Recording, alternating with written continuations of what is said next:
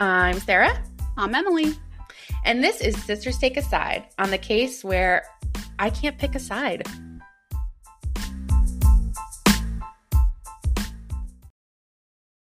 Hey, girl. Oh, hey. Good to see you. I know. Happy recording day. Happy recording day. I think noon on Sundays are now like my favorite time and day. It's like the best part of waking up. Is Sisters Take a Side. The three people that listen to our podcast just all turned it off. They all turned it off. They're like, okay, well, that's all I need for that today. Except Liz and Mike. They're still here. Liz and Mike. Shout out to Liz and Mike, who truthfully are like our biggest fans. They're so excited. Liz and Mike are our parents. And probably Tomothy too. Confused. Tomothy, my husband. Yeah, I got like a legit chuckle out of him about our last episode, about Anthony Weiner episode. And Tomothy is a pretty stoic guy. He is. I mean, to get a chuckle out of Tomothy, that's like... Tomothy gave it a chuckle. I mean, I'll take it. I'll take a chuckle from Tomothy. That's fine. Well, so what are we talking about today? All right. So we are talking about the Michelle Carter, Conrad Roy, the Massachusetts of it all. Yes, we are. Is there going to be a Massachusetts accent? So can Give I tell it to you? us. Give it to us. I can't because I don't want to embarrass myself, and I can't look at you while I do it because it has to happen organically. It has to happen organically. Okay. If it comes out, it comes out. I'm not going to force it, but I'm pretty sure the cat to the bar. Pretty much. I'm pretty sure every one of our New England relatives were somehow in this documentary that I watched on this case. Yes. I'm pretty sure they were all interviewed, and I've never felt more at home watching something in my entire life. So yes.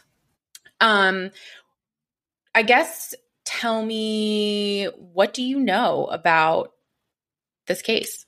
Yeah, so I just kind of have a real brief understanding just from, other podcasts I've listened to. But basically, my understanding is that Michelle was dating this guy, Conrad, and Conrad died by suicide, but there were some implications that Michelle was involved in the sense that she was like texting him and I think calling him maybe while he was carrying out his suicide attempt, and basically was like on the phone with him the entire time he was doing this, and didn't alert authorities or emergency services. And then I know there was like a court case about this because of course people were like, oh, look how cute she looks in court, like just all that gross stuff. But I don't know the outcome. I don't know if she was held like criminally responsible, but I know that was kind of like the theme of it. So yeah. And you bring up a good point, can you be criminally responsible in this case? And I think, so the format for today is going to be a little bit different than the way we did it last week. You're not going to quote Huma Abedin's book? I'm not going to 14 times? No, I'm not going to quote a book. I'm not going to go into a conspiracy theory. Actually, I take that back. I actually take that back. There is this ridiculous theory that I couldn't help myself. I had to include it. Fantastic. Wait, so you're telling me this is actually about a true crime case then? Like this is it's a crime case. Congratulations, we finally made it. Yeah, this is a court case. It's a crime case. And really, like depending on who you ask, this was a precedent-setting case. Sure. Yeah. This case relies entirely. Like when you go back and watch the court footage of this case, like so much of it is based on text messages. This entire case revolves around a transcript of text messages between a 17-year-old and an 18-year-old. Now, just could you imagine? No, I can't. Having your the stupid shit you would text people when you were 17. No, could you imagine some old farty judge reading? And then Sarah said, and you're like, well, yeah. And then on top of that, having it read to the world on national television. I mean, that's embarrassing. Yeah, it hurts my heart. So that's what we're going to talk about today. Any trigger warnings for today you want to tell the people about? Yes, I'm really glad you asked. So this, I mean, obviously this is going to cover suicide, eating disorders, anxiety, depression, children. Kit and caboodle. Girl, I'm telling you. Like, I'm fascinated by this case, but it's awful. Like, we're going to spend the next like hour plus talking about like something awful. So if any of those are particular triggers for you, dearest listener, then take care. Okay. So since you don't know a lot, let's go into kind of a general overview of this case. Yeah. So in July of 2014, a Massachusetts teenager, Conrad Roy III, is found in a pickup truck registered to his grandfather in a Kmart parking lot. Conrad was found to have died by suicide. He was 18 years old at the time of his death. It was later found that Conrad's 17-year-old girlfriend, now in my notes I have that in quotes, obviously not a visual medium. Conrad's 17-year-old girlfriend, Michelle Carter, was later found to have encouraged Conrad in numerous text messages. And text messages, emails, voicemails. When I say numerous, I'm talking in the thousands. Oh my God. Okay? Yeah. Including calls, voicemails, text messages, minutes before Conrad died by suicide. Michelle Carter was later charged with involuntary manslaughter. Mm-hmm. Following a trial, Michelle was found guilty of involuntary manslaughter. The verdict was largely decided on Michelle's final phone call to Conrad, in which she ordered, again, I have that in quotes, ordered him back into his truck as it filled up with carbon monoxide. Oh, God. That's horrible. Michelle was initially sentenced to 2.5 years in prison, of which later was reduced to 15 months, of which she served 11 months and 12 days. Shut up. Wait, and so what was her charge? Involuntary manslaughter? Involuntary manslaughter. She was charged and found guilty of involuntary manslaughter. Is that the one where it's like you accidentally kill somebody? Or keep your shirt on. We'll get there. Woohoo! I don't have 9.5 handwritten pages of notes for nothing. All right? Guys, I got you covered. She's not kidding. This case was historical because it begged the question, what is the nature and limits of criminal responsibility? Mm-hmm. Okay. Yeah. So, I liked it. That was a nice little girl. Are we going to cut that? Put that at the end? Wrap us up? All right, we're done, folks. Sounds like I know what I'm talking about. You sound great. Guys, Sarah was really nervous because this is the first episode that she's done where she was doing the research. But she's doing great. Right, everybody? I'm shaking. So about my process, because I think this is important. Okay. There's a phenomenal documentary on HBO. Mm-hmm. It's called I Love You, Now Die. Mm-hmm. Just some light television. Just, a little, don't even lie like you weren't watching that as part of your relaxing Friday night ritual. I know you were. Don't even, I don't, please. So I've been fascinated by this case from the beginning. I remember when this happened. I remember when it came out. And I remember thinking how, she texted him to death. That's outrageous. The documentary, when it finally came out, and there are other shows. I think Hulu has a show out called The Girl from Plainville. Yeah, but it's not it's like a fiction, not fiction, but it's a what is the word I'm looking for? Dramatization, maybe. Yeah. My brain hurts. Yeah. Yes. So the documentary was fantastic. I largely used the documentary for my research and my notes. Mm-hmm. We'll link to that in the show notes, guys. Yes. Yeah. It's really good if you haven't seen it. Really good. It's very informative. Mm-hmm. Largely because there's so much footage from this trial. I mean, from start to finish, this documentary covers the trial. You're in the courtroom. I mean, it's good. And it, for my purposes, was really helpful. So I kind of want to start at the beginning. I want to... Yeah, take us through it. Yep. So On July 13th, 2014, Fairhaven police put out a missing persons call for an 18-year-old Conrad Roy III. He did not come home the previous evening, July 12th, 2014. His mother, Lynn, who, like, a side note, is absolutely stunningly gorgeous. Okay, girl. I don't know how she's standing. I don't know. I mean, yeah, it's horrible. It's horrible. How old was Conrad again when he died? Conrad Roy was 18 years old when he that's awful. Yeah. He was the oldest. He was the oldest, child in his family. Only boy, I believe. His mom is quoted in this documentary saying that when she woke up on the 13th and Conrad wasn't home, she's quoted as saying, I knew that he wasn't here anymore. I knew that something terrible had happened. And something terrible did happen.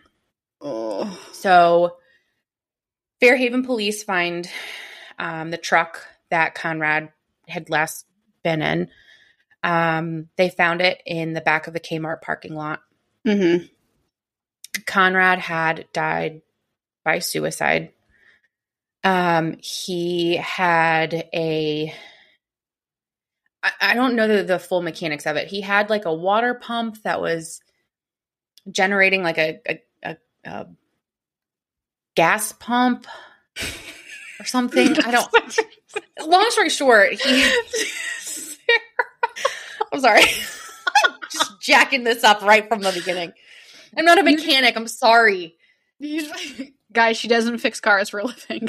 Long story short, it was like CO2 poisoning, right? It was blowing carbon monoxide into the car, and so he committed suicide. He died by suicide. Is it carbon dioxide or carbon monoxide? One is air and one is a poisonous gas, I think. Emily, stop. Okay. I have carbon dioxide because that's what was reported. Okay. No, I think it's carbon monoxide. Okay, let's go with what was reported, not what Emily remembers from fucking 9th grade chemistry class. Oh my God. Sorry. This is embarrassing. All right. No, this is not. No one is listening to this because they think we're Nobel Peace Prize winners in chemistry. So carbon monoxide. Carbon monoxide. But I will cut that if you don't want people to think you're a hot dummy. That would be preferable, please. I'm keeping it in. Oh God. So yeah, so he was found in the Kmart parking lot. Obviously he was deceased.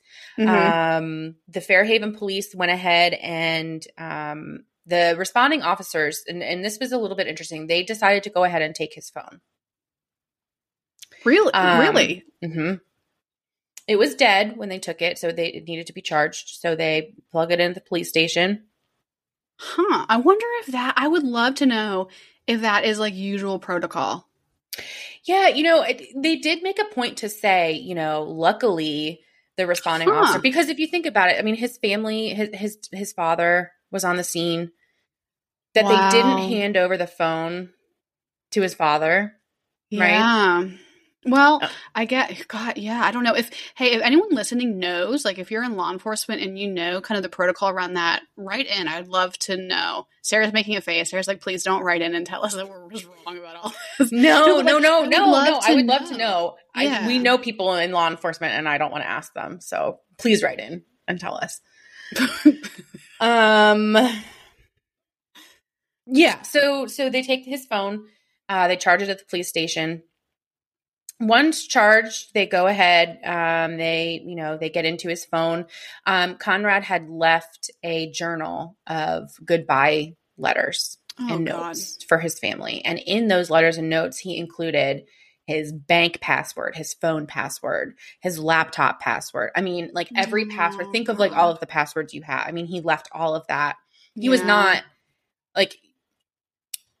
He knew what he was doing. It was clear that he went there with the intention of dying by suicide. Yeah, 1,000%. Oh God. Yeah. So they were able to get into his phone. The officer opens up his messages thread. There's only one thread open, and it's from Michelle Carter. Now, at this point in time, no one knows who Michelle Carter is. She's, who is Michelle Carter? Mm-hmm.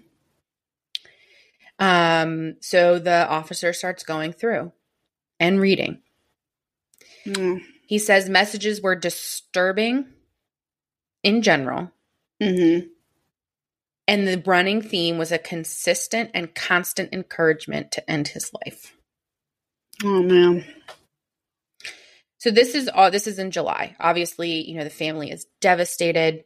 Yeah, his poor parents, God. Yeah, I mean, what do you, what do you do? So on October 2nd of 2014, police decide to interview Michelle Carter. Again, she, up to this point, like, who is Michelle other than this girl in his phone that he has been so in like his constant parents contact. weren't like, oh, you should talk to like the love of his life, Michelle Carter. No. Like, So, and his mom said, like, I knew that he was like texting this girl named Michelle. Like, I would see him on his phone, but I had no idea. Like, no, I didn't know who she was. So there, it wasn't like the parents pointed them in the direction, the police in the direction of. No. Okay. No, they did this based on his cell phone records. So October 2nd, Mattapoisett police head on up to Plainville, Massachusetts, where 17-year-old Michelle Carter goes to school and lives. She's from Plainville, girl from Plainville. Put those pieces I think together. you should say you should explain the relevance of Plainville one more time. So police interview Michelle. She admits that he did talk about suicide and ending his own life often. Mm-hmm. She didn't really know what to do. She's quoted as saying, the police officers do decide to go ahead and take her phone as well. They tell her, we have a search warrant for your phone. Oh, shit. Okay. Mm-hmm. So Can they they went ahead do and that took without like parental consent? They can just like. It's interesting that you say that. I would be curious to know. I mean, if you have a search warrant, like, what is a parent? Yeah, I guess that. Gonna do? Yeah, that's true. I would say it's true, but like that's so interesting to me. Like they are interviewing her without her parents around, or like talking to her without her parents around. Yeah, I don't. Could you imagine if the police wanted to talk to Little Sprinkle or Little Meatball? Could you imagine?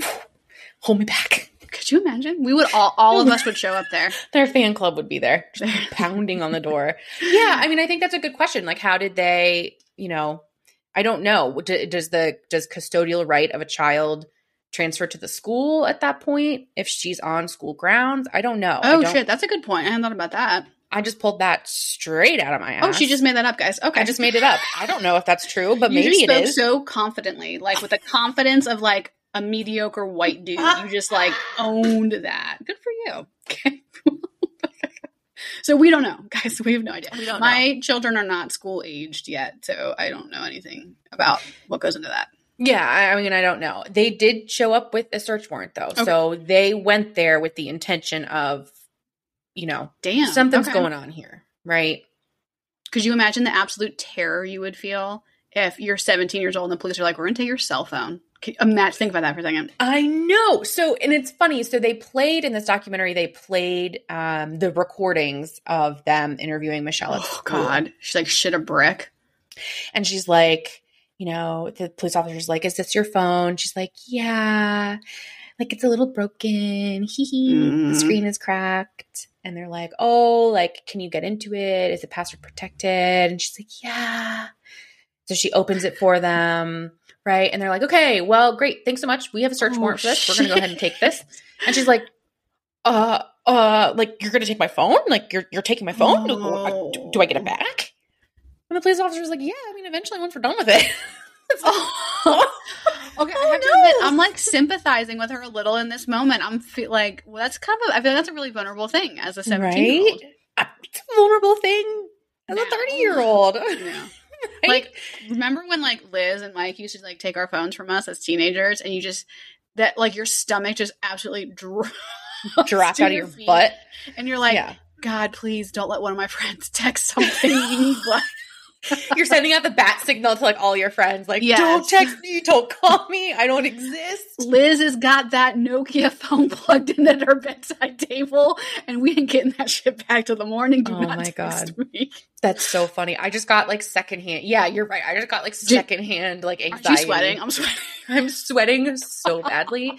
People, it's November and it is November. 75 degrees outside. I am in Virginia. I am sweating. Okay. Anyway, Great. So we're all sweating together. Okay. So Massachusetts police take Michelle's phone. They print out all 2,000 plus text messages between Michelle Carter and Conrad Roy. They take it home for a little light reading before bed. Both officers come back. Yeah. Both officers come back to work the next day, look at each other and say, we have something here. Damn. One of the officers is quoted as saying, if it were not for Michelle Carter, he would be alive today. They knew at that point this was something criminal. So of course they loop in the DA.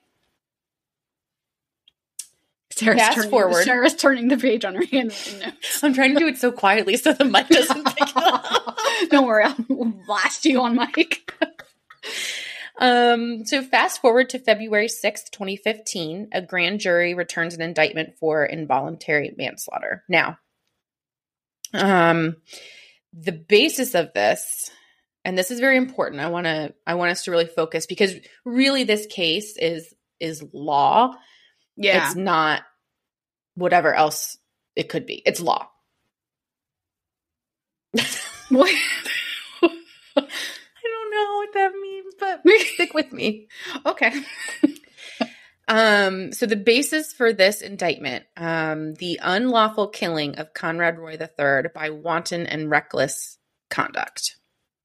That's so the involuntary manslaughter clause. They read that again. Wantless. They returned this indictment for involuntary manslaughter based on the unlawful killing of Conrad Roy III by wanton and reckless conduct. Oh, so I just combined those two words, so that wasn't okay. Got it. I did? No, I did. Wantless.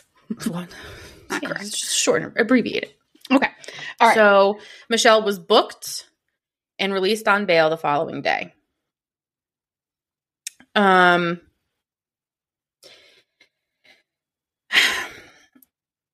want to pause here. Okay. Involuntary manslaughter. Unlawful killing of someone by wanton and reckless conduct. Mm-hmm. Okay. I'm going to read you some of the text messages. This again, I'm going to keep saying this. This case is based entirely on a transcript of text messages between Michelle and Conrad, supplemented by other text messages from Michelle to and from Michelle and a group of girls that she goes to school with.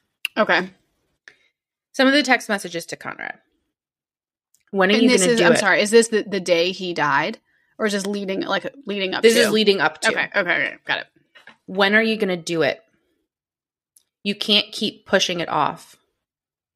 Are you going to do it tonight? Oof. If you were looking through Little Sprinkle's phone and you saw those on his phone, what would you do? Oh, I mean, yeah, I mean, it that makes me sick to think that you would be texting somebody that you know is suffering from really serious mental illness like that instead of communicating with their parents or, you know, whatever, other friends of theirs saying, hey, we really need to get him help. We really need to get him help. You know, yeah. Now, granted, I think I probably look at it maybe a little differently, you know, because I have someone I love in my life that, you know, has suffered from really serious depression and, you know, suicidal ideation. So I probably come at it from a different place. Like, had this person not gotten help, that person might not be here with us today. And I think about that a lot. And so when I see that, I'm like, I guess kind of like you said, like the police said that like, if it weren't for that, Conrad might be here still today. And so I guess initially when I hear that, I do not think she is criminally responsible for his death. I think, though, that she should be held criminally responsible for not seeking emergency services, emergency care for him. Whatever that, like, do I know what law that is? I don't even know that is a law. I don't know. Right. But, yeah. Okay. Ugh. So I feel gross about it. I feel gross about the whole thing. Yeah. So, well, prepare to be like, it doesn't get better. Out. It gets worse. So the Bristol County Assistant DA, Katie Rayburn, in court, she says, Michelle assisted Conrad's suicide by counseling him to overcome his doubts. She encouraged and guided him and told him he was strong enough to do it. Oh. As part of the investigation, it was discovered that Conrad called Michelle at 6:28 p.m. on July 12th, 2014, and he talked to her for about 43 minutes. Wow. At 7:12 p.m., Michelle called Conrad. They talked for about 47 minutes. I don't know how I want to phrase this because this is very important. Conrad, at this point during this last 47-minute call, Conrad gets out of the car. He gets out of his truck. And Michelle tells him to get back in. Oh, my God. Okay. So that was the last phone call of Conrad's life. So here's a question, though. This is just a logistical question. How do they know that's what she said to him? She, like, admitted to that? Emily, this is why we have you on this podcast. This is why y'all pay me the big bucks to be here. We will get back to that, but that's a really great question. Okay. So I want to pause here. Actually, no, I don't. I want to keep going a little bit. It's your podcast. We do whatever you want. So Michelle's defense attorney, his name is Joseph Cataldo. I actually really kind of like this guy. I think he's cute? I mean, he's cute, but he's like kind of a ham, like in court, like watching him, like, yeah, he's very like, he's very like very expressive, facial expressions to the 10. Yeah. That was how I would be if I was a lawyer. I would not be able to resist the urge. Yeah. Like he's a little bit of a ham, but I really like him. I think that he did his best by Michelle. Yeah. I can't imagine trying to take on this case, but I think that the points he was making, we'll go through some of them as we go on. But I think the points that he were making were really good ones. So, Michelle's defense attorneys appeal the grounds for indictment. They essentially are saying, look, her conduct may be reprehensible. She may be a terrible, awful, no good, very bad person, but it's not criminal. Right? So there is no law that criminalizes the encouragement of suicide in Massachusetts. So the question is, can speech alone be grounds for manslaughter? Great question. Yeah. That's a great question. If I say, jump off that bridge, right, and you jump off and you die, am I criminally responsible? Right? But I feel like it's even like dicier than that, because it's not just you saying to me, hey, Emily, jump off that bridge. It's me saying to you, hey, Sarah, I'm really struggling. I'm in a really bad place. I really, really need help. And you saying, go jump off that bridge. Right? Okay. Like, I feel like, and that's where I keep coming down on this. I feel like it's almost more of a, she should be held responsible for not rendering emergency aid in this situation. Like, I look at it like, you are grinning like the cat ate the canary. Sarah knows something I don't know. Am I about to be made to look like an asshole when you tell me the rest of the story? No.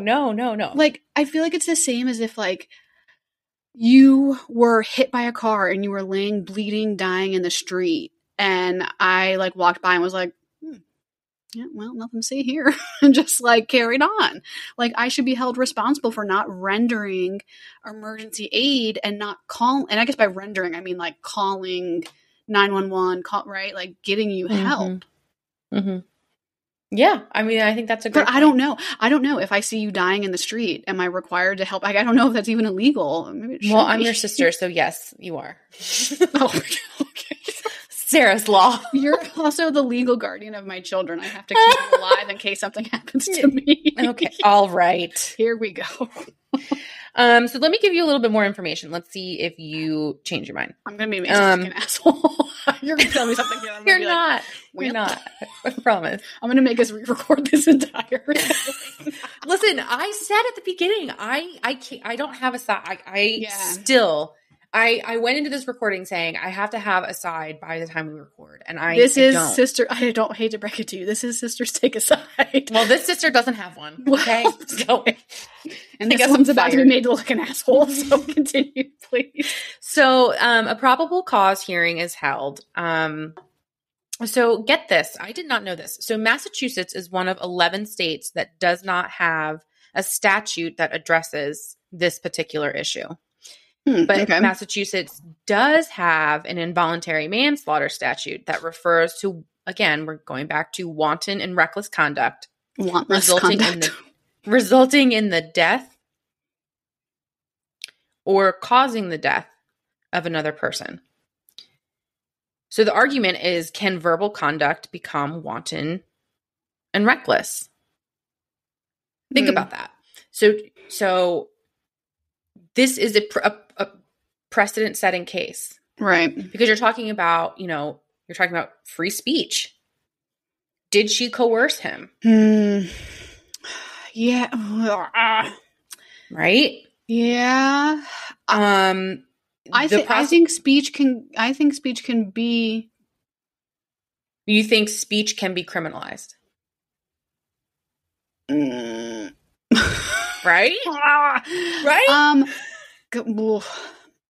Yes, because speech can incite violence. Speech can just like it's illegal to go into a movie theater and yell fire, right? Like, it's illegal to do that, even though it's free speech. You can't do that because you are causing harm to people.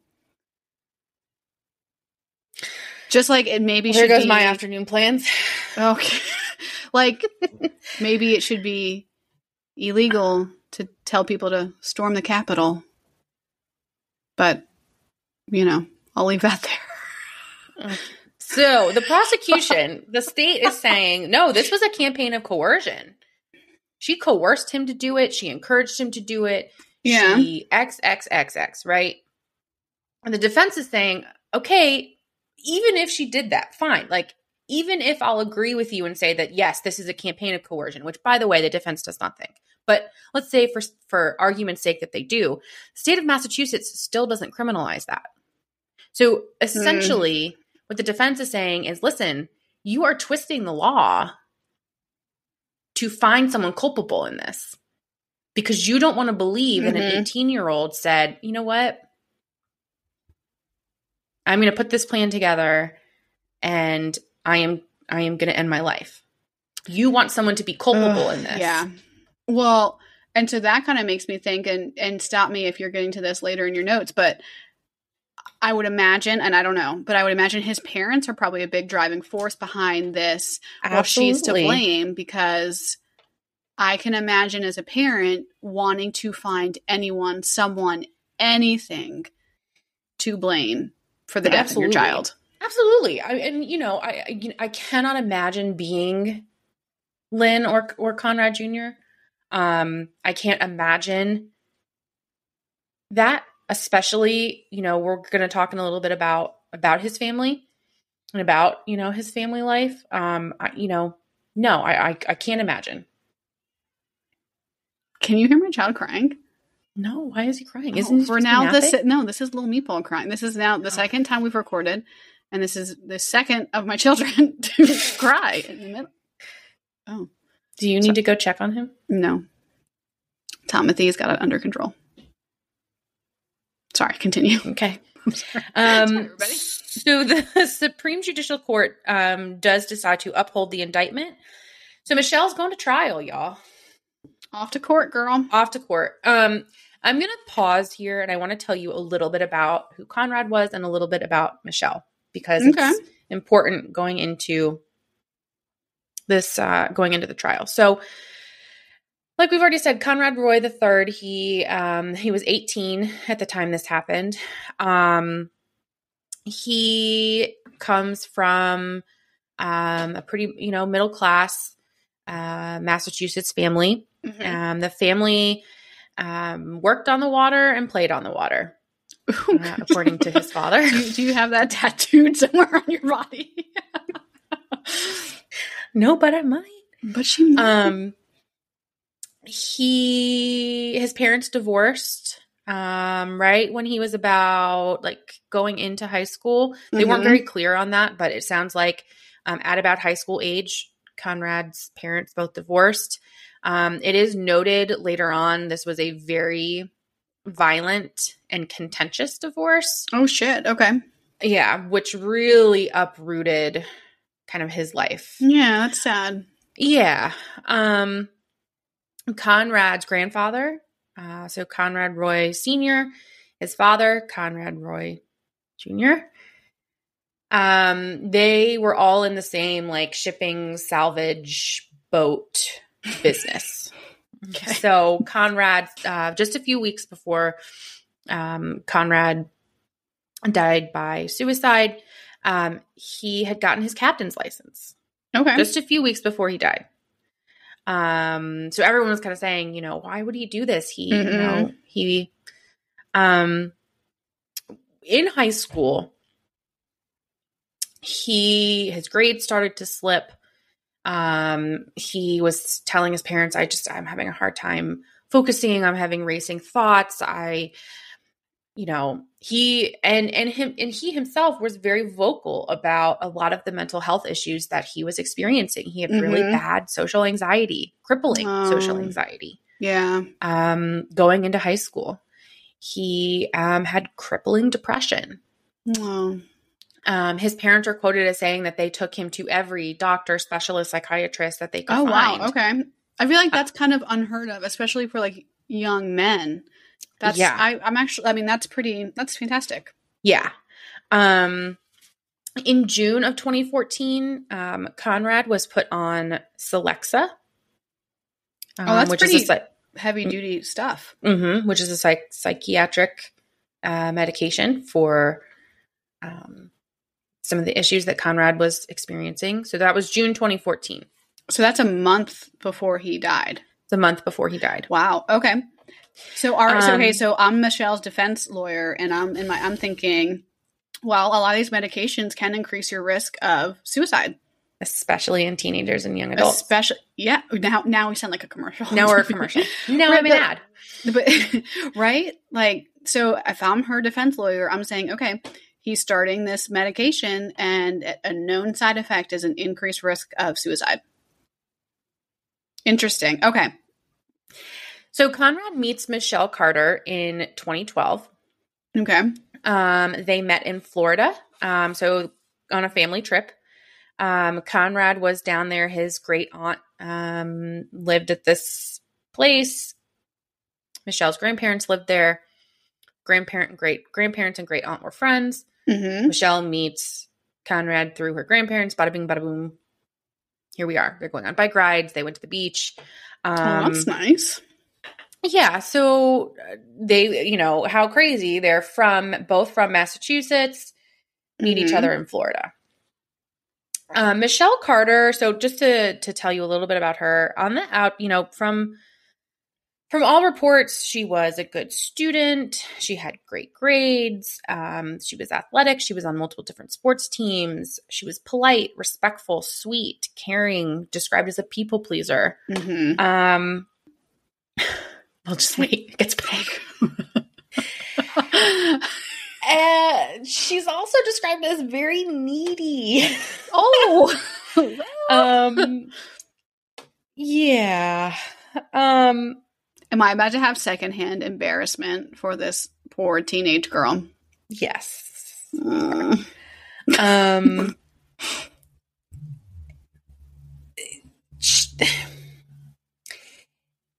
know, Michelle was one of those girls who needed a lot of attention.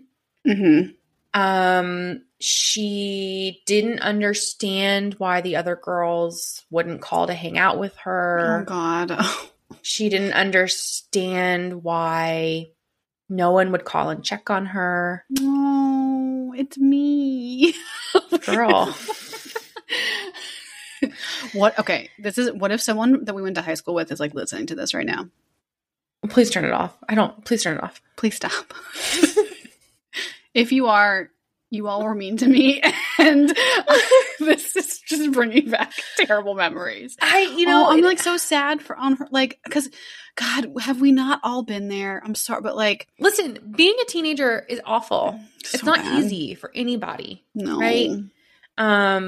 But especially those of us that like can't hang with the cool kids, but you just desperately want to, and you're, oh God. Yeah. And so combine teenage angst with Michelle had documented severe eating disorders, depression. Oh, wow. She was cutting. Oh, geez. Okay. So she's isolating, right? So she is partaking in isolating or isolation activities. Mm-hmm. Then she meets Conrad,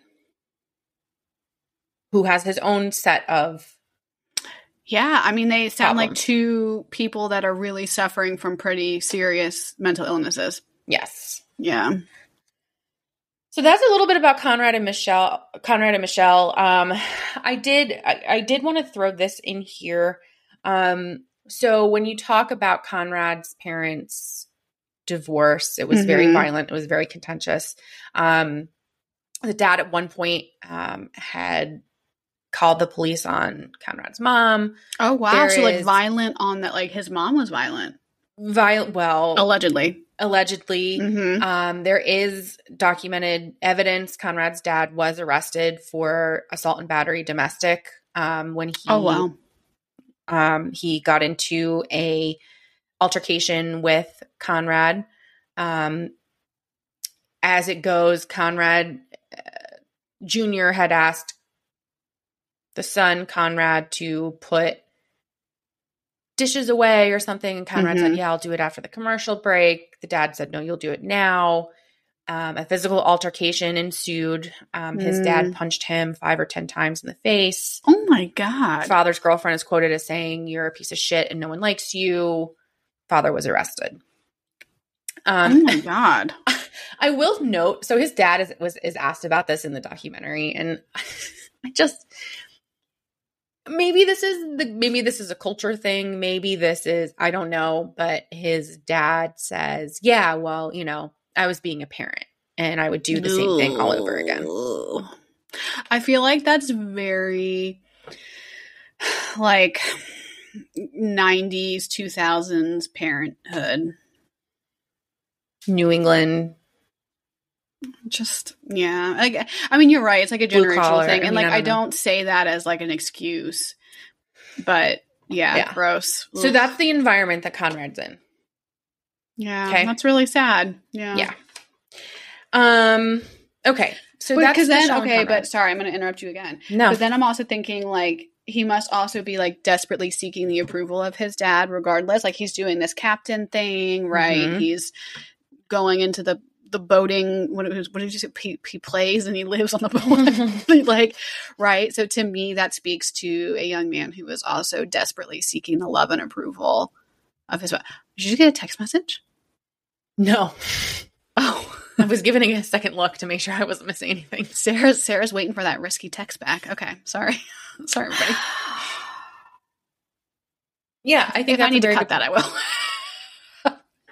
I think that's a very good point. Very good points you make there, Emily. Okay. Thank you. You're welcome. Okay. So, June 5th, 2017, trial starts. Okay, so now we're... Okay, so she's... Okay. Yeah, so trial starts. So we're in 2017. This is very interesting. So Michelle waives a jury trial and instead does a bench trial. Okay, let me, again, I'm going to interrupt you again. Let me tell you why I don't think that is that surprising. Because yeah, please do, because I'm about to, so please. Oh. No, I want to hear your take. Tell me. God, wow. No, go ahead. No. No. You're already there. You might as well give it to us. So in my 4 years of going to school for a degree in criminology, one little tidbit that I remember is that if you are on trial and your case is like based in legal fact like this, right? Like your defense is based in legal fact. Great. Yes. Your defense is that, like some legalese nonsense. You want a bench trial because judges are more likely to, rule on the side of like legal. But like if your defense is based on emotion, like I killed him because whatever, right? Like you have some kind of emotional defense, you want a jury trial because jurors are more likely to like just absolutely disregard the law and return a verdict based on emotion. 1,000%. And that's exactly the point that they made. This case is all law related. Remember earlier when I was like, law? When you were really trying hard to. Yes. This is all law related. Right. Jury trials, there is an element of emotion. Yeah. And this case, it's all law related. I mean, your defense is directly related to the law as it stands and as it's written. Right. A jury, you're right. A jury is not gonna get that. So Judge Lawrence Moniz, I may be mispronouncing that. What? Will be presiding over this case. And everyone says this was a genius move by the defense. I mean, 100%. Yeah. Genius move, right? This trial is pretty much every teenager's worst nightmare. Again, it's based on an entire transcript of text messages from a 17 and 18-year-old's phone. I just stopped sweating. I'm going to start again. Yeah. Well, I can't. Yeah. So, the prosecution's argument that I wrote down in my notes that you're now frantically searching for, that I am looking for, that I should have highlighted, but I didn't. Don't worry, we'll wait. I'm an idiot. Where did I put this? I know I broke this right in front of me. It's right there. So the prosecution, I'm going to give you the prosecution and defense because, again, this trial is like, was heartbreaking to watch. It was heartbreaking to listen to. The prosecution suggests their argument is that Michelle needed to be this grieving girlfriend to get sympathy and attention from the friends that she thought that she had that she didn't really have. Mm-hmm. And so she had to convince Conrad to kill himself because it was a means to an end. She would become the grieving girlfriend. That's gross. They brought friends. They brought girls that Michelle went to school with up on the stand who were basically like, yeah, I mean, like, she would text us sometimes and like, I'd kind of blow her off or like, no, it wasn't usual for me, They pointed out the homers for Conrad. I don't know if this sounds familiar or not to you, but Conrad really loved baseball. So she put on like a charity baseball event instead of doing it in Mattapoisett where his friends and family were. She did it in Plainville where her friends and family were. And his friends were like, well, what the hell? Like, why would you do it there? Yeah. And like her only concern was, well, like, you're not trying to steal my idea, are you? Like, this was my idea. My friends and family are here. I've already set it up. I can't move it.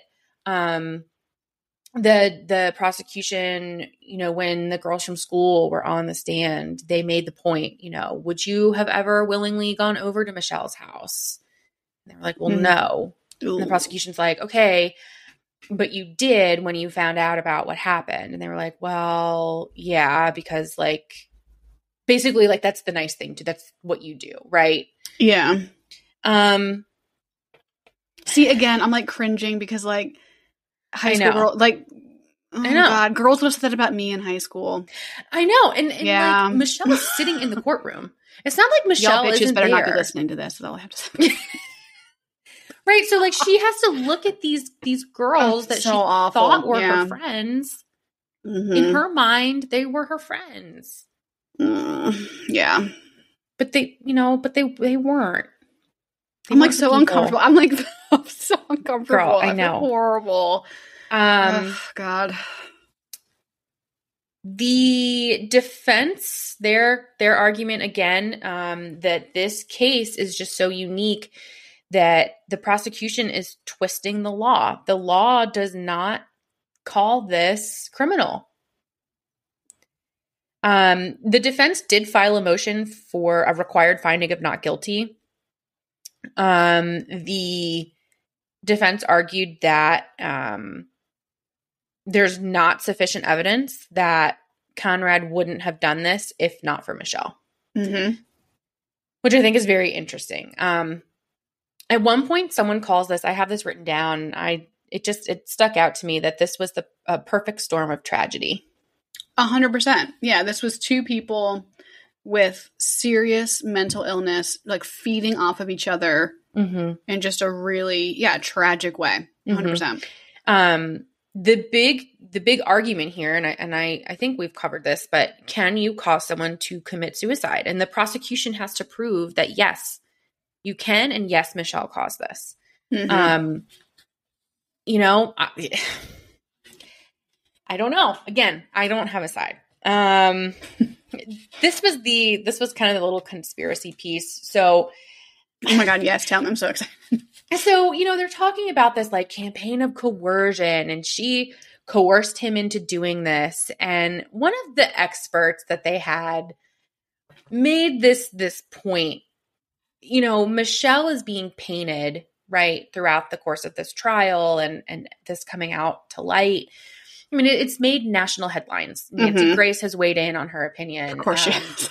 You know, Esquire magazine has a reporter who's actually, he's interviewed in the documentary. I should have written his name down. I want to say his last name is Barron maybe, but he was making like some really excellent points and you know, they were going into this whole like how Michelle was being painted, right? You know, she shows up for court and she's thin and she's white and she's bottle blonde. They refer to her as tanning bed tan, which like barf, gross, stop it. Right. Sarah circa 2016. I know. And they're like, you know, Michelle knew she was going to be on camera. She was camera ready. She showed up to this trial camera ready. I'm sorry. Like, I would too. Right. Like, yeah. And they're saying, you know, this is a witch hunt. They go into how like men are terrified of women because women like, you know, what? Because women can vote and drive cars now. That's terrifying. Right. Yeah. You know, because the prosecution's point is, well, she killed a guy to be popular. Yeah. Right. So they're saying, you know, this witchy, satanic, coercive way that women have. And that's like what sold newspaper. I mean, that was like the intrigue of it all is like, oh, you know, it's like, can we all sit down and like relax? Like, stop it. Yeah. Stop it. You know, it's just gross. But I think that it, you know, in the court of public opinion, that went a really long way for people to be like, oh, she's 100%, like, lock her up. She's 100% guilty of this. Not even knowing like the legalese or legal part of any of this. Well, it sounds like maybe because she was just like unlikable, right? Right. People were like, you look like a bitch. I'm like, Right. you are a bitch and I don't like you. So You're the quintessential teenage girl. Yeah. And we are going to slaughter you for it. Yeah. Pretty much. So are we Michelle apologists? Ooh. Oh, I don't know. I don't know. I don't like Michelle.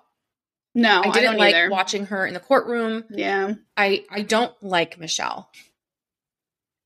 And we're going to get into it because prosecution rests defenses up. I empathize with Michelle. I sympathize with Michelle, but I don't like her. No. Yeah. So the defense puts on the stand this doctor by the name of Peter Breggin. He was the psychiatrist that was brought in initially to look at the psychiatric medications that Conrad had been taking and to basically say, listen, can any of these cause suicidal thoughts or tendencies? So Peter Breggin, finds that yes, Conrad had been put on Celexa a month before he passed. When you look at the labels for this medication, it can directly lead to the increased risk of suicidal ideation and behavior. So Dr. Breggin was like, look, I think Celexa was a contributing factor, but I don't think it was an overwhelming factor. He was responding to and reacting to a very unhappy and violent family life. So then he looked at the medication that Michelle was on. She was put on citalopram in 2014, but she had also been put on Prozac in 2011. Oh, wow. So she'd been on it for a long time. So she had been on it very young. Yeah. So she would have been, wow, that is quite young. # not a doctor. I don't know, but that seems very young. Really young to be on that kind of medication. Again, right. And now, I don't know, but. And now remember, she's suffering from an eating disorder, which aggravates the use of Prozac, right? So she never should have been on Prozac to begin with because of the eating disorder, because the eating disorder aggravates the side effects of Prozac. Yeah, I'm sure you don't absorb the medication correctly if you're, yes, yeah. Exactly. So shortly after Michelle started taking Prozac, Michelle tried to kill herself. Oh, wow. She tried to hang herself in the closet. Oh, my God. At 14 years of age. We're talking about. Oh, my God. That is horrible. Yes. We're talking about very young individuals here. Conrad, after starting his medication, was admitted. So Conrad had attempted suicide at least 4 times. What? I don't think I knew that. Oh my God. That is so horrible. His poor parents. Oh. After starting the Celexa, he had a very serious attempt and was hospitalized for several days. Oh my God. I feel weirdly really emotional hearing that about both of them. I don't know, but that is these are kids. These are children. Oh my God, that makes me sick. So now, and I'm going to remind you, Michelle lives in one part of Massachusetts. Conrad lives in another. They, over the course, the totality of their relationship, they saw each other in person. They say maybe 5 times total over the course of 2 years. Kind of sounds like a dream. Okay. Been married a long time. Jesus Christ. Just kidding. So after all of these attempts on Conrad's part, he's telling Michelle about what he's done. He knows that she has attempted this before. So the thing that they're bonding on are these experiences that they've both been through. I mean, they have a lot in common. Right? Yeah. Dr. Breggin is reported as saying, because there's a very strong, at one point in the texts, and we're going to get back to this in just a minute, but there's a very strong movie, TV show theme that runs through a lot of the messages from Michelle to Conrad. There's a lot of references to Romeo and Juliet, for example. Okay. The least romantic story I've ever heard in my entire life. But not when you're their age. At our age, we can look back and be like, oh my God, like that's terrifying. If some boy had said to me in high school, we're star-crossed lovers. In Miss Sample's AP English class, Sarah's up in here reading Romeo and Juliet. And I was like, yes. Of course you are. Of course you are. Okay. Great. So Dr. Breggin, he says this thing that just like absolutely broke my heart into pieces. But he said, these were not star-crossed. They were not star-crossed. They were drug-crossed.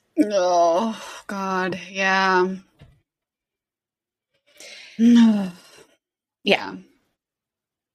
Oh, that's horrible. If I'm the defense, I just put up a pretty good case. Oh yeah, I 100%. If we're the defense lawyers, I am leaning into the fact these kids were on serious, powerful medications, and like I am not anti-medication. I no, not at all. Like you do you, boo. I just think that I mean, the side effects are an increased risk of suicide. So if I am Michelle's defense attorney, I am leaning so hard into that. Yeah. I think I would lean into that plus this is actually not against the law according to Massachusetts law, which is why I'm arguing in front of a judge and not a jury. I mean, and they pointed out consistently, he has wanted to do this for years. Yeah. So does his suicide attempts predate his relationship with Michelle? That is a really good question. And I tried to find specific dates. I think because he was a minor at the time, those records would be sealed at this point. Like, I don't think. Yeah. You're not sure. Okay. I'm not sure. Yeah. I mean, they were only together, 1 year? I feel like 4. Did you just knock your mic over? I just knocked my whole mic over. I'm so sorry. Continue. Right? I mean, they were only together a year, 4 suicide attempts. I mean, obviously not that it's impossible, but that would be quite a few suicide attempts to have in 1 year. Yes. Yeah, I don't know the answer to that, but I think that's a very good question. Yeah. So Dr. Breggin at this point brings up the idea of involuntary intoxication. Now, okay. I hate this. If you know anything about this case, you know that this was like, bum, bum, bum. I feel like everyone does this though. Like every famous true crime case is like, it's valid. He was just crazy for the 10 minutes when he killed her. Like, oh, that's fucking convenient. Like, right. So I am not here for that. So Dr. Breggin says, due to the medication that Michelle was taking on July 2nd, her texts flip. So instead of saying, no, don't do it. On July 2nd, she starts saying, okay, pills, stab yourself. Oh my God. Shoot yourself. She starts helping him. Ooh. Because he is saying to her, listen, the one thing you can do to make me hate you forever is to tell someone I'm going to do this. Nothing is going to stop me at this point. No one and nothing can help me. Yeah. Dr. Breggin believes that she wasn't doing it to, she because of this involuntary intoxication, because of the medication she's taking, she goes into what they call a hypomanic state. Yeah. She wasn't doing it to harm him. She thought she was helping him. Now, what do you think about that? To pull from my psychology degree. Sarah's. Yes, please, Dr. Sarah, tell us. I don't love this. I don't love this as a defense. Yeah. I think when you look at involuntary intoxication in the psychology field, almost all psychiatrists, I'm not going to say almost all, the majority of psychologists, it's not a real thing. Most psychologists don't even recognize this as a diagnosis. Oh, interesting. Okay. So this is not, okay. This is, you know, and like when you look up Dr. Breggin, one of like, is he cute? Well, no, he's like 100. But one of the first Google searches you see is Dr. Breggin quack. Shut up. Because that's fantastic. of this involuntary intoxication thing. Yeah. I think it's kind of quacky. I don't love it. Yeah. I don't love it. I think it's too convenient. It's very convenient. I think there are other things we can say. Do I think Michelle went into a hypomanic state? Maybe. Because she's in her mind, she's in a relationship with a boy who is telling her the only thing you can do to make me hate you forever is to tell someone about this and to like try and stop me. The only thing Michelle wants from anyone in her life is to love her. Oh God, I know, but I don't think that excuses it. I think that explains it. Yeah. Maybe. Yeah. Not that again, it's right. Like we're talking about children, right? Like I can take my 30-something-year-old brain and be like, that's fucking nuts. But, you know, we're talking about kids. Right. Yeah. I don't like it though. So I have this in my notes as LOL for Emily. So Joseph Caldato, the defense attorney, of course, is like, you know, doctor, thank you so much for joining us today. No. So the DA gets up there and she refers to him as sir. Sir, could you please read this in front of you? Doesn't refer to him as a doctor. I love it so much. It is the pettiest thing I have ever seen in my life. And I was totally. Wait, but I have to know, did he say, actually, it's doctor? He didn't, but like, I kind of wished that he would. I have known doctors to have done this in the past. And I would have just loved for him to be like, it's actually doctor to you. But he didn't do it. Can I tell you that one time? This is so embarrassing. Why am I even telling you this? One time, I God. had a little bit of an altercation with I don't even tell you the whole story, with a gentleman who kept referring to me as Miss. Like I'm like 12 years old. And I was like, it's Mrs. actually. Like it's some like big feat to be like married. Wow. But like, don't Good talk job. to him. You really got him, Em. I really showed him who was boss. Sorry, continue. So the prosecution basically is like, sir, like and they go through the whole thing again, you know, not to mention, I don't think I mentioned this. She, 2 days before, so on July 10th, Michelle texts this group of girls and she's like, oh my God, Conrad's missing. Like no one knows where he is. Oh my God, oh my God, oh my God. And all of her friends are like, oh my God, like, I'm sure everything's okay. Like, don't worry. Like, this isn't on you. Meanwhile, Michelle was texting Conrad at the same time. Wait, what? Oh, I didn't know this either. So the prosecution is like, she did a dry run. Oh, shit. She pretended.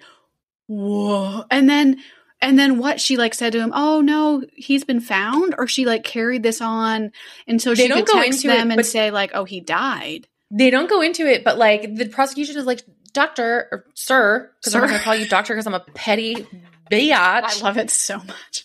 Sir, like explain this. How could she have been involuntarily intoxicated if she's doing a dry run and she's getting the response that she wants? She's getting the attention that she wants. She's getting the sympathy she wants. What do you mean she was involuntarily intoxicated? No, she wasn't. Fuck. Okay, lock her up. I'm sorry. I'm back. Do you see what I'm saying? Bye. Get out of here. You gotta go. Now we're gonna have to re-record this whole episode because I was a Michelle apologist this entire time. We've been recording for an hour. We're gonna redo this entire thing. Wow. So that's nuts to me. Yeah. So the documentary does a cool thing here where they kind of stop and they're like, look, like this is every parent's worst nightmare. No, this is horrible. Yeah. This relationship and actually like it's pretty common now. This entire relationship was via text.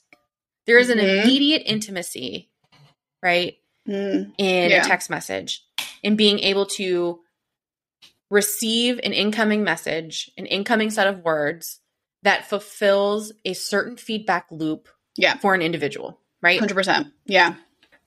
You are interacting, but this is dangerous for anyone. Let's say for anyone right now, because you are creating a character in your head, right? Yeah. You don't know their body language. You don't hear tone. You are intimating something in your head, and you're living in that fantasy. Yeah. That maybe isn't quite reality. Now, 100%. Yeah. I am guilty of this. She says as she waits for a text back. Shut up. Now, imagine you are a anxious, depressed 17-year-old. I mean, I am two of those things. Check. I'll let you guess which ones. Yeah. So this, there's an argument to be made that this was more in Michelle's head. This relationship, the I love you text messages. I mean, holy shit. I mean, out of control, right? I love you. You're the light of my life. I bought you a star because you shine so brightly in my life. That's so nice. Right? Like, can you buy me a star? Girl. I'm going to get Little Sprinkle a star. You're going to get Little Sprinkle a star? Ooh. Yes, He'll love that. Little Meatball will be jealous. You can get Little Meatball. I'll get him a star too. Okay. In case you're wondering which one of my children Sarah loves more. Wow. Boys, hope you're not listening to this one day. So there's the argument that's made that like this was way more in Michelle's head than it really was based at all in reality. Interesting. Yeah. But again, I feel like that's so relatable. 1,000% it's relatable. So relatable. Yeah. 1,000%. And most people have you either have the capacity to be able to say, okay, this is like all in my head. Yeah. And you can separate that. But when you are seeking that type of validation and you're receiving it, you aren't, I don't think it's easy to say, well, she should have just been able to separate it. Yeah.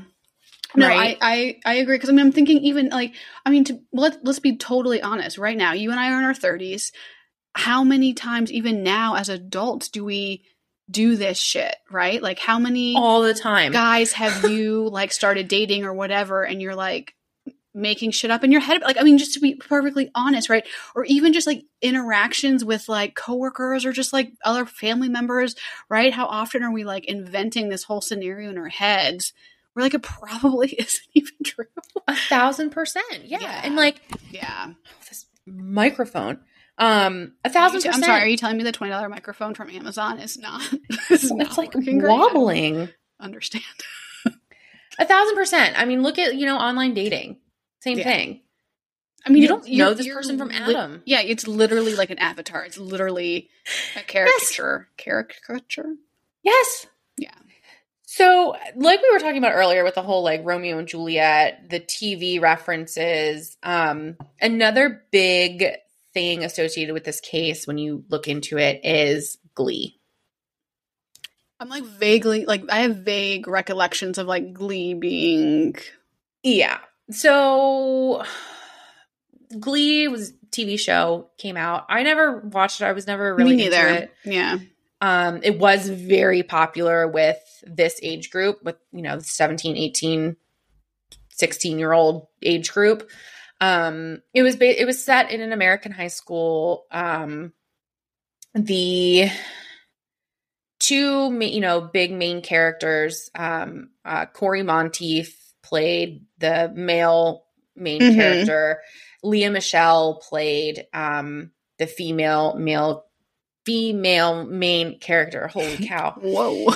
Woo. Book talk's going to come for me so hard. FMC. So they dated in the show, but then the actors dated in real life. That's cute. I love when that happens. I know, right? Mm-hmm.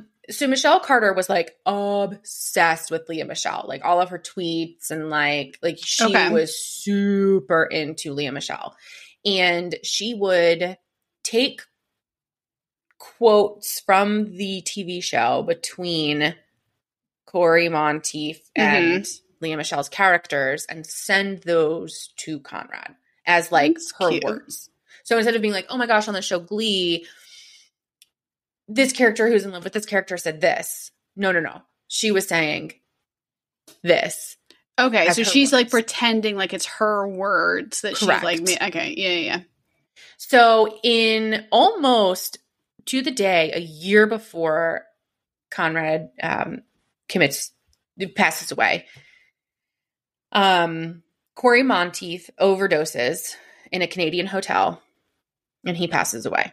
Oh, like like not on the show, like the actor. The actor in real life. Oh, that's sad. Overdoses. The show decides that the character will also die in the show. Well, yeah, whatever choice to well, he could have moved away. They didn't have to like kill him. Oh, that's true. Yeah, that's true. I'm like, what? They're gonna like hologram him in? Like, fuck. Sorry. So they do a tribute episode. It's very sad. Yeah, geez. Obviously, the characters are crying, but it's this weird thing where like the characters are mourning the loss of this high school football player. Yeah. While in real life, at the same exact point in time, they are mourning the loss of a coworker, a fellow actor. Ooh, that's kind of weird. Right? I don't know about that. So Lea Michele, of course, is obviously, heartbroken by this. She's very sad. Obviously, her boyfriend had just passed away. Michelle Carter, as Lea Michele's biggest fan, is now like, What is very concerning, I think, there are documented text messages of Michelle Carter taking phrases and words that Lea Michele, real life Lea Michele, was saying to real life talk show hosts during interviews about this, and referencing that after Conrad passes away. Ooh, that's a little gross. Right. Okay. I feel like that's one of the things. It's almost like a red herring. Like, it's like interesting. It's like a weird little like twist about this case. I'm not sure I can go so far as to say she convinced him to commit suicide because her favorite actress's boyfriend passed away. Like, it's a little much. You don't like it. I don't like that. I don't take it that far. Yeah. Who are you texting right now? Tell the people are now all invested in this. Beth wanted to know if we were still recording. Liz. Hi, Beth. Hi, Liz. So, okay. Now we have to know. Our mom's name is Elizabeth. I think it's funny to call her Liz, but we told her we were calling her Liz on the podcast and she didn't like that. So she might have to be Beth from now on. She goes by Beth in her like normal life. We calling her Beth? Sure. Okay. Wow, Sarah's over it already. It's a good tangent. It's your podcast episode. You don't get to be over it. All right, so let's wrap this little bitty up, shall we? So, the argument is that Michelle has this desire for things to be more intense or more like stories than they actually are. And that played a big kind of part in this. So trial comes to an end. They make their closing arguments, heartbreaking on both sides. You have two very, for lack of a better term, and this sounds crass, but two very mentally unstable teenagers who, met under very, rough circumstances, and that's it.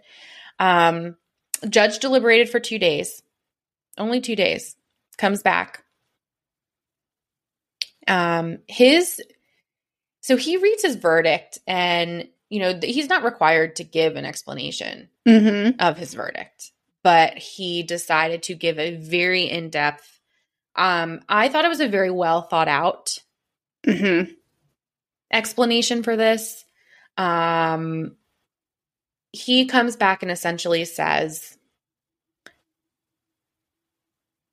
that, there was a chain of self-causation on Conrad's part. He bought the water pump. He bought the gas thing.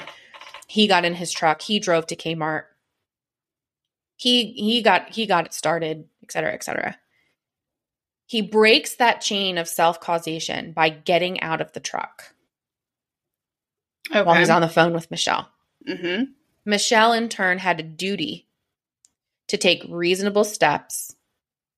Carter took no steps. Michelle took no steps. I'm with Judge so far. The judge said she had a self-created duty to take reasonable action. She was found guilty of involuntary manslaughter because she did not take any steps to get him any help. That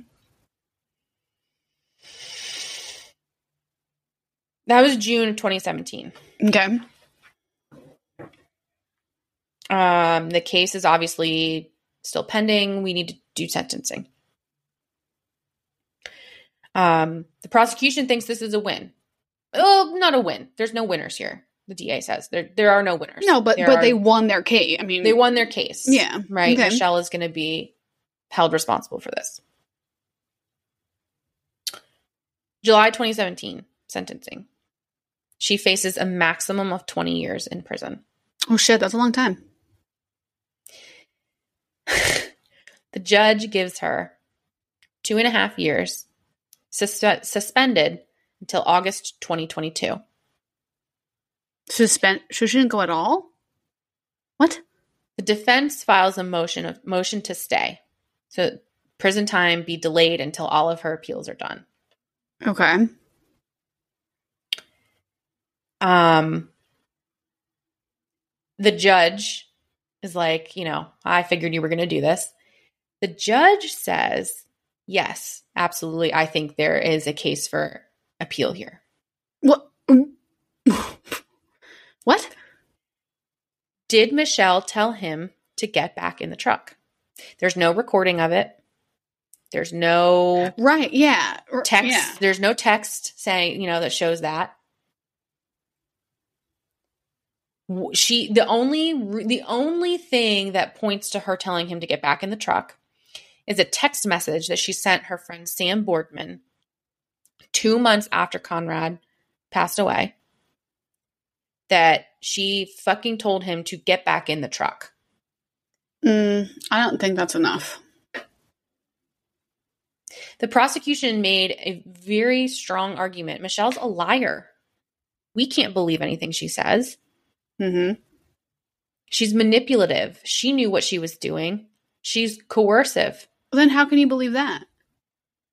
I wish y'all could see Sarah's face. Sarah's doing the most with her facial expressions this episode. In February of 2019, Michelle's appeal is denied. Interesting. Okay. The state files a motion to revoke her stay, and Michelle is taken into custody. Oh, shit.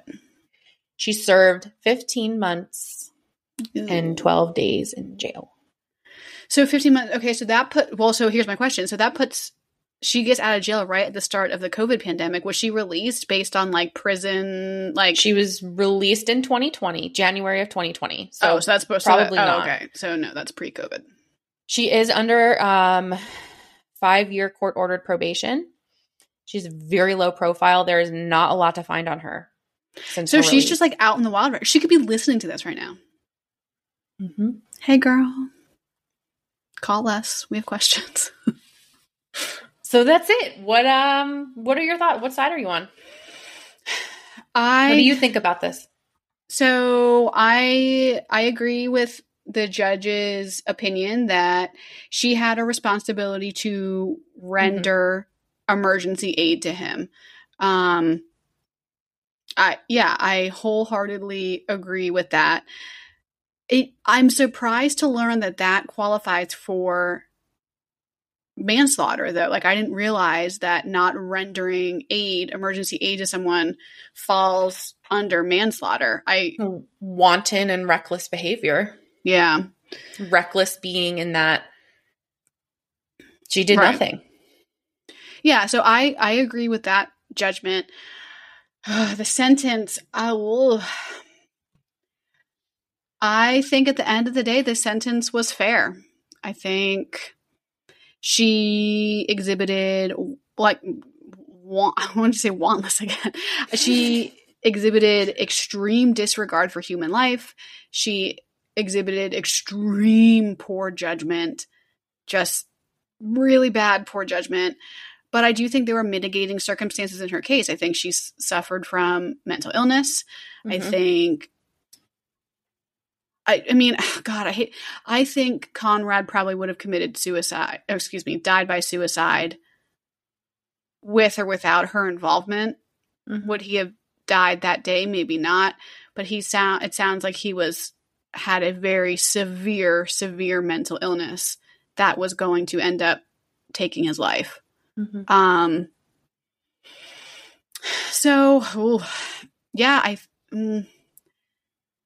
I think I'm going to go ahead and say I think justice was served here. What about you? You know,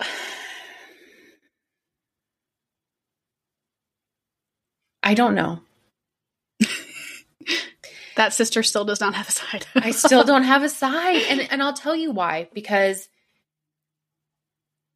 I don't think our judicial system allows for the mitigating circumstances of mental illness, of abuse, mm-hmm. right? I don't think that our judicial system doesn't allow for those types of contingencies.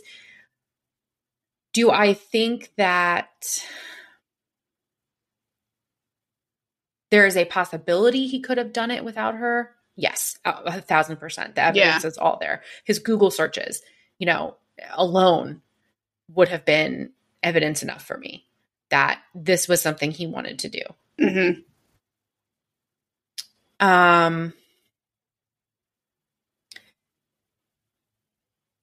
I struggle with Michelle. Yeah. I equal parts think she's a victim and equal parts think that she was playing out a fantasy and it cost this young man his life.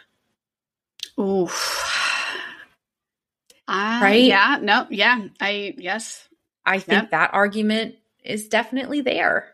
I mean, that's that disregard for human life, right? I mean, that is just, yeah. I don't know. I don't like it. I don't like it at all. No. Yeah. I think it's going to be interesting to see in the future if other cases use this as case, what's the case law? Like, right. I'm curious to see how this will impact further what cases. The precedent setting of this is. Yeah. Yeah. This is the world we live in. Right. Like, when I tell you, like, the transcript, they posted the transcript for throughout the entire trial. Ooh. Even 10 years before this, mm-hmm. this would have been, oh my gosh, this poor kid. Yeah. Died by suicide. And there's we don't know why. Pre-cell phones or even just, I mean, I feel like even like when you and I were like in high school, I mean, obviously we had cell phones, but like it wasn't like. But the technology was not what it is today. Right. And like, it's only, technology is only getting better. Now you have Ring doorbells. You have, think of, I mean, I don't know. I'm curious to see how this impacts, further cases. I would be curious to see if Massachusetts changed any of their statutes after this, mm-hmm. being one of 11 states that doesn't have a statute that addresses this. Yeah, maybe not they do. Yeah. Yeah. Well, I don't know. I don't know. I don't think I have a side. I think it's awful. I think it baffles so sad. me. The whole thing's so sad. Yeah. But how do we know that she told him to get back in the truck? That's what I mean. I find that part interesting because, obviously not to this extent, but how many times do I exaggerate and like retelling shit to you even, right? Like, I think there's a really good chance she made an extremely poor judgment call and over-exaggerated her role in this, which, like, is gross, but probably it's reprehensible, but is it criminal? Exactly. And that is Sisters Take a Side on Michelle Carter.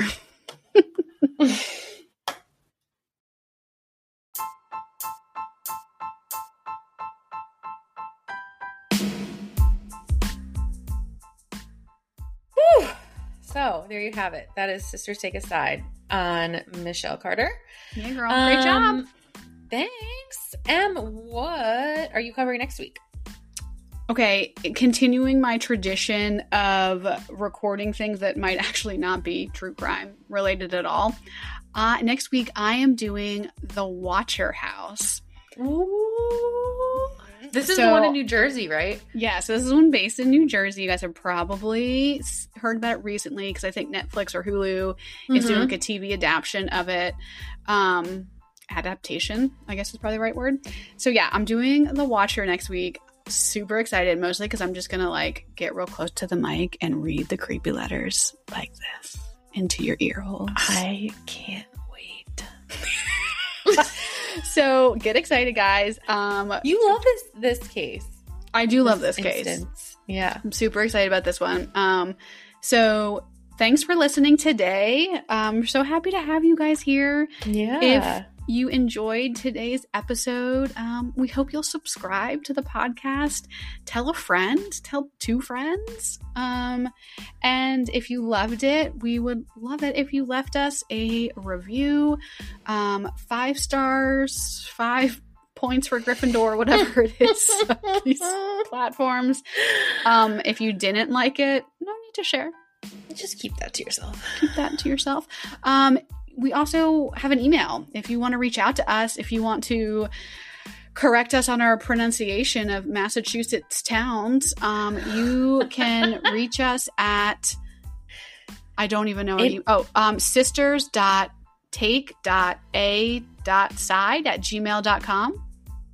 Yeah, right. Is that the email address? Let us know. That's the email address. That's it, baby. You got it. Remember. And all of our sources and notes from today's show will be in the show notes. So check it out there. Shout out to all the great sources Sarah found for this. So, all right. Anything else before we sign off? I don't think so, man. I can't take a side. I don't know. Okay. Well, you're on the wrong fucking podcast. I'm sorry. Goodbye, everybody. Goodbye, everyone.